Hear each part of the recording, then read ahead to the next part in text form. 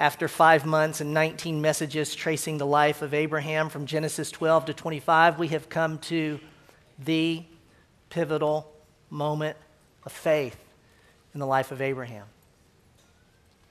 And if we were to grab, the heroes of the faith and heroic moments of faith in the Old Testament, if you're just to, a sampling, take Noah. I mean, the guy built the ark. There was no rain. He built the ark. If you were to grab Moses, who lifted his arm to part the Red Sea. If you took Joshua, how about Joshua marching around a city 7 times? That's stupid. That doesn't make sense. The faith to do that. If you took David and Goliath, how about that story of faith? The shepherd boy slays the 9-foot tall giant. If you took them all and put them together, I suggest they would not carry the weight and the gravity that bore upon the heart of Abraham as God commands him to sacrifice his only son, and he obeys.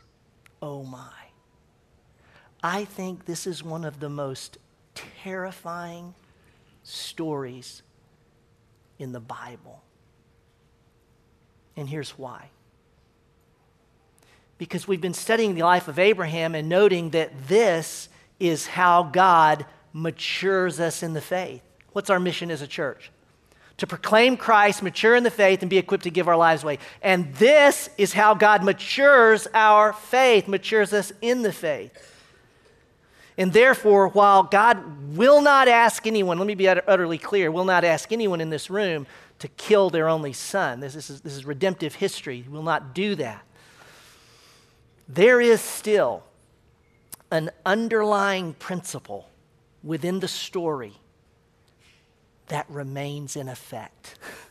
In other words, that applies to you and to me today. And I think when we embrace the principle, when we experience the principle, oh my, we end up in this terrifying story ourselves. It's not just at a distance. No. It's ours with Abraham. We're slowing down. We're going to take the chapter in 2 parts so that we can engage it in at least this many ways. One is expositionally. I'm going to exposit it quickly. I won't cover it all. Y'all, we can't, but we teach verse by verse through the Bible. We'll exposit it. So expositionally, we'll engage the text. But also, I'm going to invite you at the end of this message to engage it with your imagination. I'm going to ask you to go there, to imagine being in the text of the story. And then we're going to engage it experientially and practically. You guys, I'm going to put something in your hand. I am going to put something in your hand and invite you to consider your own Isaac and what it might mean for you to lay your Isaac down. We're going to take the first 10 verses today. Michael's going to grab the back end, verses 11 to 24. If we take the first 10 verses, we can see it in 3 parts. For those of you with the outline mind, just get these words in your mind's eye. The story goes this way. There is God's timing, verse 1, God's timing. Then there is verse 2, God's test. And then verses 3 through 10 will be Abraham's obedience, okay? So just hold that in your mind's eye. God's timing, God's test, and Abraham's obedience. I'm going to take it a verse at a time at first, and then we'll grab the whole back end. Let's follow along. If you have your Bibles open to Genesis chapter 22, we are picking up our study in verse 1 of chapter 22, God's word to you and I today. This is about God's timing.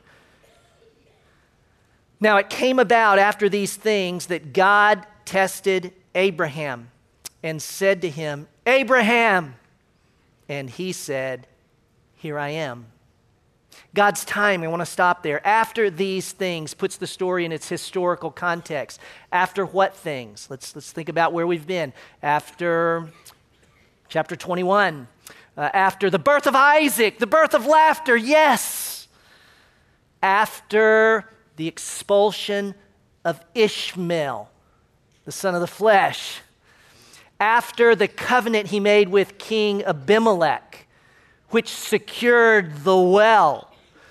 After he planted the tree, and worshiped the everlasting God and sojourned in the land for many days. Are you with me? After these things, and by the way, it's after probably 10 years. We don't know for sure, but at least a decade. We're going to note how he interacts with Isaac, and we're going to note, Isaac born born before, and now we think he's, I don't know, it could be 13 to 17 years old as a young boy. So after a decade, after these things. Now, we the readers are informed that this is a test, okay? Very important. Abraham doesn't know it's a test. Don't lose that. We do. Abraham did not know that this was a test. When we look at the word test, this Hebrew word in the Old Testament, and even go into the New Testament, we see that a test is that by which God proves, God pulls out or reveals the true nature of something or someone. Some versions say God tempted. Maybe the King James says God tempted, which kind of throws it kind of in a negative light, like this is not a good thing. Well, no, the better translation is God tested Abraham. Proverbs 17:3 is going to help us here. Let me read it. Don't turn there. It says, the refining pot is for silver and the furnace for gold, but the Lord tests the hearts. Tests. The refining pot, the furnace. When the gold or silver went in the refining pot of the furnace, let me tell you something. It was hot. And it purified the silver and the gold, and the dross rose to the top, and you skim the dross off, and then you go, here's the gold. Here's the integrous silver. Let me say this, if metal could speak, it would be screaming, because that is not normal heat, you see. It's hyper heat that he brings to test. Now, this reminds us, if you are following Christ, you will be tested. You cannot avoid the furnace and the refining pot of God. Can I say this? You will not. There's no sugarcoating this. God tests his own. Now, two things I want to say about this timing. It was a surprise to Abraham. He did not see this coming. I mean, we got 10 years of prosperity. I don't know what you can call it that, but I'll say this. It's absolutely 10 years where Abraham and Sarah would be going, all is good. How you doing? Fabulous. And then Abraham, God tests him. Now, our tendency, mine is, to go, in life there's times when all is good, and then there's times when there's testing. No. The life of faith. All is good, God's testing me. They're not mutually exclusive. They belong together. God's tests are rarely, if ever, convenient. Have you noticed that? It's always, not now. What does God say? Precisely now. See, they're a surprise to us, men and women, never to God. There is perfect timing. Secondly, just a principle, if I can offer it this way, God's past faithfulness prepares us for God's present testing. God's past faithfulness in our past actually prepares us for this next moment of testing. Those of us with more than one child, oftentimes you'll have someone with one child say to you, I don't know how you do it. How do you keep up with both? How do you keep up with all three, five? And what do those of us with more kids a little further down the road generally say to someone who says that? I think, I've heard this often. I've said it. Well, you say to them, God didn't give them all to us at once. He gave us one. Now, I know there's some in here that got them all at once, okay? And you know how overwhelming that is.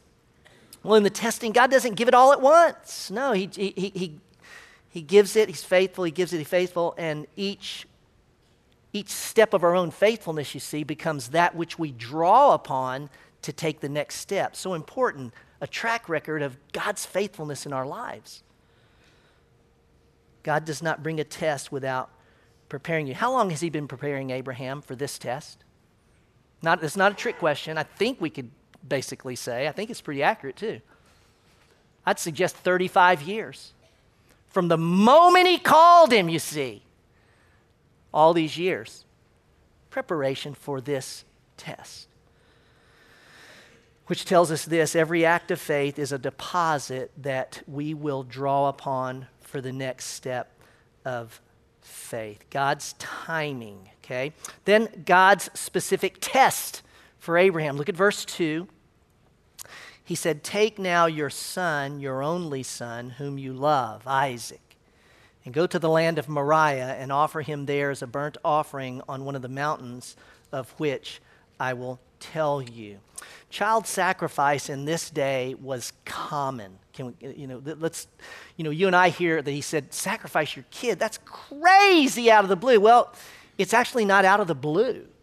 I mean, we know historically that the Canaanites, they sacrificed their firstborn sons to appease their gods, that they might have more sons. So when Abraham heard this, it wasn't like it was like just, that's a foreign language, so to speak. Now, of course, it's foreign to the character of God. I want you to think about the utter and absolute contradiction of what faces Abraham right now. Let's get in his shoes a moment. God, you said that Isaac is the son of promise, and through him will come a nation, and all the nations of the world will be blessed. That's what you said. And now you say, kill your son Isaac. What do you do with that? You put that together in your head. Try. You can't. You know, our study has been Abraham trusting God makes sense, ... And what's the next phrase? We've been looking at it for 19 weeks. Even when it doesn't. Now, when I say even when it doesn't, that seems weak to this, doesn't it? It's not that this doesn't make sense. This is absurd. This is beyond make sense. This is wrong. I mean, don't you feel that? It's wrong, you see. Two things to keep in mind. Let's go back here. God knows how it ends before it ever begins. Okay, he's God. He's not going to violate that which he forbids. Okay? Now, what did I say earlier, though? We know it's a test. Does Abraham? No, you see, it's a real test. Secondly, keep in mind that the Bible, the stories in the Bible, God is progressively revealing how he's going to redeem a fallen humanity. And so it's right for us, you see, to read this story. And you can't read the story without in your mind's eye going, that looks a lot like Calvary. It's 2,000 years future, but you and I look at it and go, God the Father slayed his only son. He did it. Out of cruelty? No. Out of infinite love for you and I, that we might become his sons and daughters. So we read the story and understand it's foreshadowing the cross that we have sung about this morning. This test of faith, just like leaving his family in chapter 12, Abraham set out on a journey and he didn't know where he was going. Right? He gives him a little information, but not all. By the way, the story, it's a beautiful piece of literature in this way. In chapter 12, verse 1, God says to Abraham, go forth. Okay, the Hebrew word there is go forth is what it's translated. And he leaves what? Think about the progression. Okay, this is a little bit of literature, historic literature, Bible study here. Think about the progression. Leave your country, your relatives, your dad. You see it just 12:1. Now come all the way over here to chapter 22, verse 2. It's called an inclusio. So the author has put something here and put something here to show the inclusion and the integrity of the story. And you read 22:1 and he says, go to. By the way, it's the same Hebrew word. This word in Hebrew is only used 2 times. Genesis 12:1, Genesis 22:2. Go to. And then notice the progression again. Do you read that and feel the weight of it? Your son, your only son, the son whom you love. What's the author trying to show us with this? See, the story is tied together. And we feel the weight of this leaving, even in this story with Abraham. Well, he gives him, it's like this. He gives him some direction. Go to those mountains. I'll tell you which one later. And it hits me, at least in this way. The step of faith that God requires of you is always just the next step, not the last step, or the 10th step, or the second. I could say it this way. In faith, God's instructions are never complete. Darn, I hate that. I want to know it all before I do the one. No. God says, do the one. And I'll show you the 2 and the 3 and on and on. They may be incomplete, y'all, but they are adequate to take the first step. Let me say it a couple different ways. Thinking about, this child's going to be the blessing, I'm going to kill him. I mean, I can't put that together. I can't reconcile that in my own mind. But we can say this based on the story. What we can't reconcile in our minds, we can obey from the heart. Abraham did it. Said another way, in matters of faith, a full understanding is not required for a full obedience.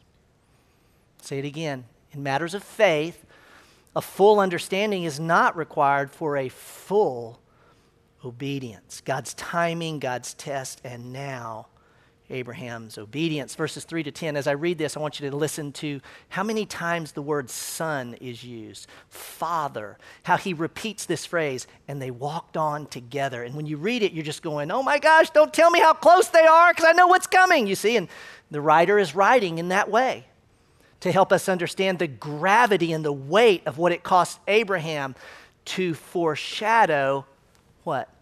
The gravity and the weight that it's going to cost God to get me and you. Abraham's obedience, verse 3. So Abraham rose early in the morning and saddled his donkey and took 2 of his young men with him and Isaac his son. And he split wood for the burnt offering and arose and went to the place of which God had told him. On the 3rd day, Abraham raised his eyes and saw the place from a distance. Abraham said to his young men, stay here with the donkey, and I and the lad will go over there, and we will worship and return to you. Abraham took the wood of the burnt offering and laid it on Isaac his son, and he took in his hand the fire and the knife, so the 2 of them walked on together. Isaac spoke to Abraham his father and said, my father! And he said, here I am, my son. And he said, behold the fire and the wood, but where is the lamb for the burnt offering? Abraham said, God will provide for himself the lamb for the burnt offering, my son. So the 2 of them walked on together. Now, I want you to feel this because I read a commentary and it just hit me so. It's like verse 9 is in molasses. It's in slow motion that we would feel it. Then they came to the place of which God had told him. And Abraham built the altar there and arranged the wood and bound his son Isaac and laid him on the altar on top of the wood. Abraham stretched out his hand and took the knife to slay his son. So much in this story. I'm going to grab just 2 things that I think help unlock for us how in the world did he do it? Why would he do it? And I think unlocking that helps you and I, doesn't it, to walk in those same shoes. I'm going to give you 2 phrases that I believe Abraham was convinced of. 2 critical statements. The first one he says to the servants in verse 5, if you'll look there. Notice he's going to take Isaac alone to Mount Moriah, which, by the way, this is believed to be where the Temple Mount is today, Jerusalem. That's where he's going to sacrifice. And notice he says, we will worship and return to you. Very important, plural. We will worship. By the way, it stays with it. And we will return. Now, was Abraham saying that just to placate the two servants so they didn't follow him? I mean, you think about, play the story out in your mind's eye. You could see the two servants going with Abraham. They watch what he's doing, and all of a sudden they turn. We can't let him do that. No, we can't let him do that. Get him. So I don't know. We don't know that. But what we do know is Abraham knew something that enabled him to walk in obedience. And I think we find out what that is in the book of Hebrews. Turn in your Bibles to the book of Hebrews, chapter 11. You have to go all the way back to your New Testament. Go back to the New Testament toward the end of it. Okay? You're going past Thessalonians, Titus. You're going to get to Hebrews. Hebrews chapter 11. Imagine in your mind's eye, Abraham's traveling for 3 days. So he spent at least 2 nights listen to this, under the stars. What do you think he thought about when he laid under the stars? And he looked up and saw the stars. What's Abraham thinking about? I'm serious. What would he be thinking about based on our story and what we know of him? God's promise. Wait a minute. There's going to be more than I can count from me through this boy that I'm going to kill. What? 3 days. It wasn't like Abraham immediately went and did it. God put him on a journey and he had to walk for 3 days. He had to think about it. Well, what in the world did he think about? Well, I can't be dogmatic, but I want to suggest this tells us. Look at Hebrews 11:17. By faith, Abraham, when he was tested, we know we're in the right zip code, for the story, offered up Isaac. And he who had received the promises was offering up his only begotten son. It was he to whom it was said, in Isaac your descendant shall be called. Key verse. He considered that God is able to raise people even from the dead, from which he also received him back as a type. I don't know how God communicated it, but we can absolutely be assured that God opened Abraham's faith eyes to know that God can raise the dead. You remember last week, Rubel talked about reason and faith? A great message. I hope you go back and listen to it. I watched it online. And Rubel quoted 2 neo-atheists, 2 new atheists.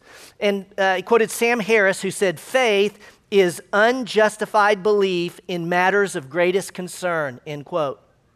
How about Christopher Hitchens, the late Christopher Hitchens? He wrote, quote, faith is the surrender of the mind, the surrender of reason. Let me ask you a question. According to the Bible, did Abraham check his brain out and just go, gotta do it. This don't make any sense to me. I'm going to check my brain out and do this. Did he do it according to the Bible? Did he? No, y'all. No. What did he do? He considered that God is able. Now, what did he have? He didn't have a Bible, but what did he have? He had some past experiences of God's faithfulness. He had this past experience of the very character and nature of God himself. The first phrase I want to give you that I think Abraham gives us, that he was convinced of, and we can be as convinced of as well as this. God is able to raise the dead. You see, now we've got the cross to go there. He didn't even have that yet. We do. There's a second phrase. It comes in verse 8. I want you to notice when Isaac said, where's the lamb? Abraham's response is, God will provide for himself the lamb. The word provide is literally see. God will see that he provides a lamb for himself. I think this is helpful because it broadens what's happening here. It deepens it, I think, and it also puts it in a way that we understand. We've got an idiom that we use often. If you're in a carpool, mom, and you say to another mom, you say, hey, I'll see to it that Aubrey gets home. What have you done? You have just obligated yourself. You have just taken on responsibility. I'll see to it that she gets home. God says, I'll see to it, you see, that there's a lamb for the sacrifice. The second phrase, God will see to it. Let's just hang on to these two things. I mean, Abraham had these and he was able to do this. Now, God is able to raise the dead. God will see to it. I think you can write those on the tablet of your heart because they're confirmed from Genesis all the way to Revelation. Now, I mentioned earlier that there's a principle.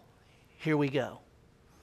There's a principle in the story, you see, that underlies the command. And the principle remains true for you and for me. Here's the principle. Faith is letting go of everything but God.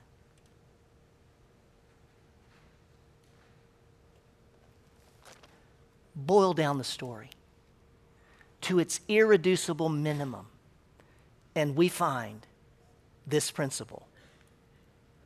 Faith is letting go of everything but God. Now, I don't know about you, but where I am in my own maturity of faith, maturing in faith, when I truly hold that, it's terrifying. I mean, we sing it, don't we? God alone, in you alone, you're my all. I mean, we sing it, and I'm not making fun of us. I'm just going, we do, and it's good to sing. But I'm just telling you, when you hold that and go, it's terrifying. Many years ago, I was at a CBA convention, Christian Booksellers Association convention. Some of you, I know, have been around these things. They're massive, miles and miles of booths and displays. I was on the floor of this thing and going along, and there was a booth, and they had an eagle, a literal eagle exhibit. An eagle handler was there, you know, with an eagle on her arm, on her hand. She had a huge leather glove, and the eagle just clumped down, grasping her hand. And you know, I get curious on this stuff. So I went up to her and I asked her a question. I said, "What? You know, can that eagle's claws go through the leather? I mean, is that going to puncture your hand? What is it? How do you do that? What's that about?" And she told me a very interesting thing about eagles. She said, "You know, the way that eagles are made, when they clamp down on a fish, they cannot let go."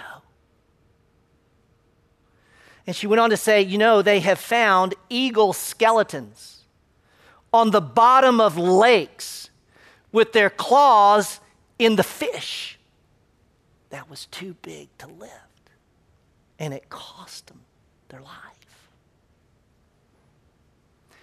You and I, as sons of Adam and Eve, we carry within us this DNA that's the eagle instinct.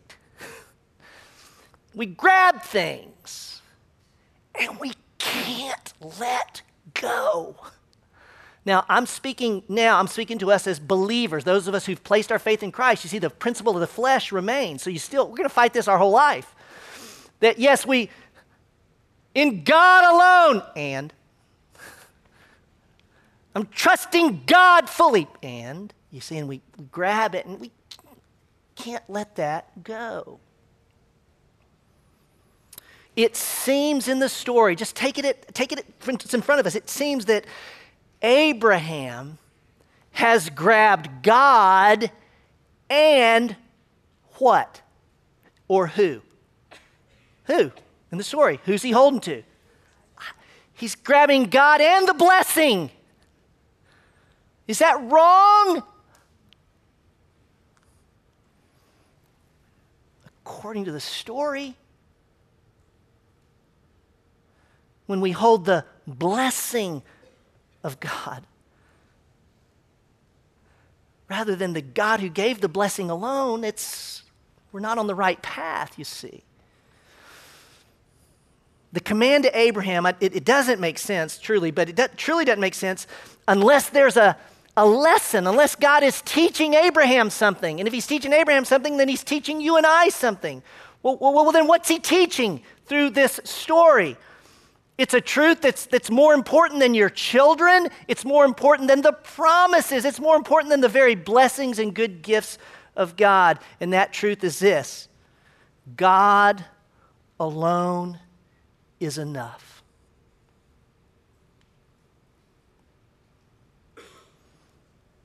He's all we need.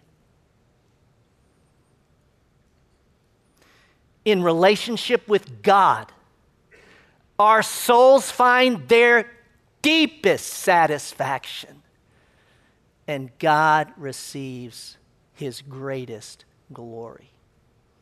I think John Piper said it better than anyone, and it remains true. God is most glorified when we are most satisfied in him. Not his blessings, y'all, but in him. Now I'm going to ask us to wrestle with the principle. Band to come out, come on out, and I'm going to ask the ushers to come down, and the ushers are actually going to pass around the offering baskets, because I'm going to ask you to give all your money. No, just kidding, see? You need to separate from your money, totally. That would be asking far too little. That's nothing. I want you to take, when you get this basket, one of these shims. You see, you got a shim, so you take one. You're going to grab a wooden shim, and you go, Lord, what's that? Well, I want you to hold this. Put other stuff, you can put it down because you're going to use both hands. I want you to hold this with the eagle grip. It's not hard because you can't help yourself. You're going to grab it, and you're going to hold this shim in your hand. Yes, this is your Isaac. It's your Isaac. What God invites you to lay down, it's what you hold to. It's what in your mind's eye, I can't live without that. Look, I do need God. He's everything. With this, you see, this is the challenge. When you squeeze that, it hurts a little, and it will. Everyone take a shim, hold it in one hand, squeeze it, feel it. In the other hand, I want you to imagine I'm holding God. So really, I'm sitting here and I'm holding my Isaac, and I'm holding God. And you know where this goes. What's God inviting us to do? He's inviting us to lay down our Isaac and hold him alone. Now, what's your Isaac? Well, it could be your child. Certainly, of course it could. Kids. Maybe it's your spouse. What are you holding for security? Maybe it's your bank account. Maybe it's financial security. Maybe it's an attitude. Maybe it's, I don't know, is it control? You got to have it. I'm trying to broaden it a little bit for us, because it could be so many things, and there could be way more than one Isaac you hold. We actually spend our life, don't we, laying down our Isaacs, right? It's not just once. We can keep going.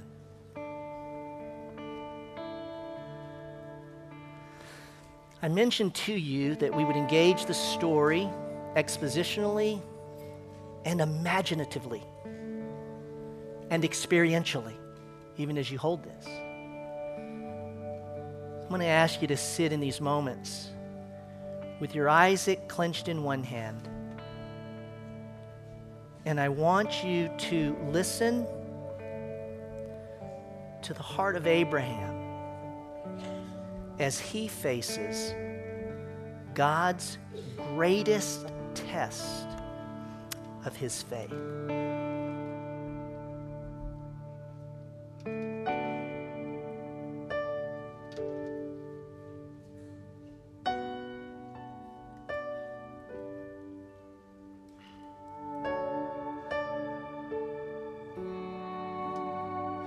I waited on the Lord, and in a waking dream he came, riding on the wind. Across the sand he spoke my name. Here I am, I whispered, and I waited in the dark. And the answer was a sword that came down hard upon my heart.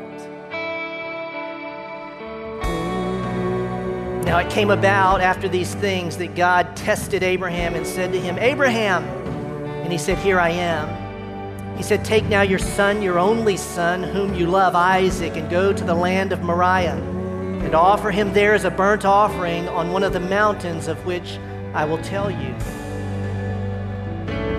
Wake up, little Isaac, and rub your tired eyes. Go and kiss your mama, we'll be gone a little while. Come and walk beside me, come and hold your papa's hand. I go to make an altar and to offer up my lamb.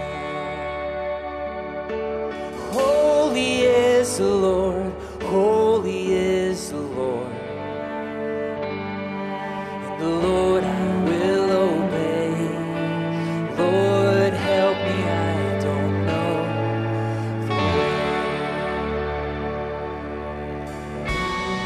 So Abraham rose early in the morning and saddled his donkey and took 2 of his young men with him and Isaac his son. And he split wood for the burnt offering and arose and went to the place of which God had told him. On the 3rd day, Abraham raised his eyes and saw the place from a distance. Abraham said to his young men, Stay here with the donkey, and I and the lad will go over there, and we will worship and return to you. Abraham took the wood of the burnt offering and laid it on Isaac his son. And he took in his hand the fire and the knife. So the 2 of them walked on together. Isaac spoke to Abraham his father and said, My father. And he said, Here I am, my son. And he said, Behold the fire and the wood, but where is the lamb for the burnt offering? Abraham said, God will provide for himself the lamb for the burnt offering, my son.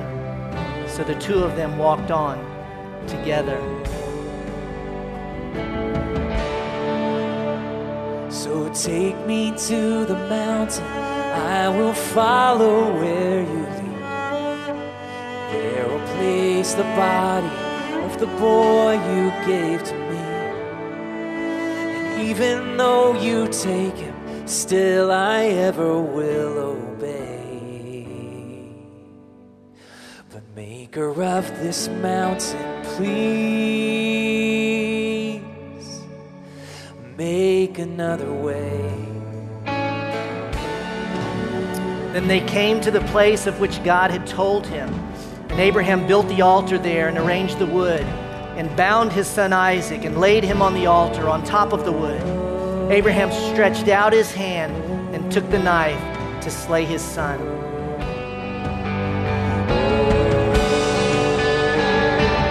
Holy is the Lord, holy is the Lord.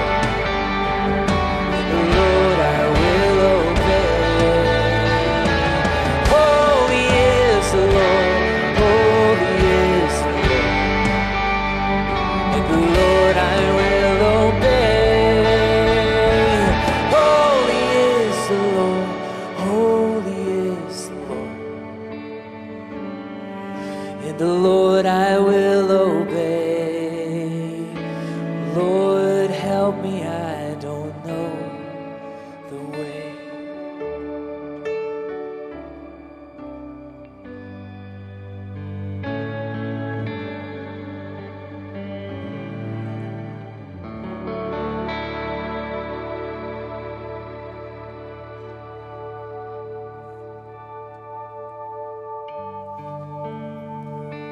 Let's stand together. Isaac in hand. Bruce Waltke cuts to the quick of this message when he writes, quote, the focal point in the story is not the danger to Isaac, but the danger to Abraham and his relationship with God, end quote. Y'all, there's nothing more important than our relationship with God.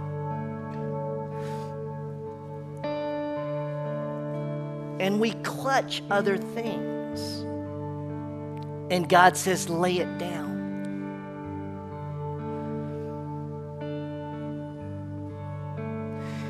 In the gospel, God gives his all. Jesus gives his all that we might have all. And it's not cruelty that God says, lay your Isaac down. It's infinite love that we could find all life and love and satisfaction in God alone. You know, the gospel is Jesus plus something equals nothing. Remember that. Jesus plus something equals nothing. Jesus plus nothing equals everything. And so we go through life and remind ourselves of the gospel that I'm holding this and God's inviting me. Lay it down. We can hold our Isaacs and have nothing. We lay him down and we have God and all he is. Today is my son's 20th birthday. How about that? On this day. I shot him a text this morning and I just said, happy birthday. I'm teaching about Isaac and Abraham, and every time I read these words, your son, your only son whom you love, I think of you. And I think, I couldn't do it. And then I think, God gave his son at infinite cost to himself that he might have me, you see. And I wrote in the text, I said, when I'm reminded of that, I want you to know you've been sacrificed because you're not mine. And boy, when we live that way, you see, then, man, I'm free to love my son fully and wholly because I'm resting in the love of God. And this is God's invitation to you and to me. I want you to hold that shim all week. I want you to keep it because when you come in next week, I want you to take it this way. Abraham had 3 days to think about this. We've got 7. So you got 7 days to hold that. And I want you to just write on it if you want. You don't have to, but I'm going to invite you to write your Isaacs, to put them on the shim, and to hold that all week. And to come back next week and come in here to worship, and worship God with your whole heart. And when you leave worship next week, this altar will be between the buildings and there will be a fire blazing. And it's your invitation to lay your Isaac down. Out of cruelty? No, because it's how we were made to find our all in God and in God alone. Would you pray with me?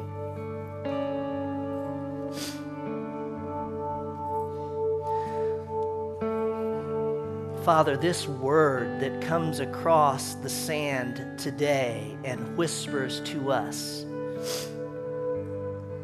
lay down Isaac. It comes down hard on our hearts. It feels like a sword. And so our prayer is that you would take us to that mountain, that we would follow where you lead. And And even though you take him, Lord, may we ever obey. You made the mountain for your own Son. There wasn't another way, and there isn't for us. And so we will say and declare, holy is the Lord, holy is the Lord, and the Lord I will obey. And we add, Lord, help us.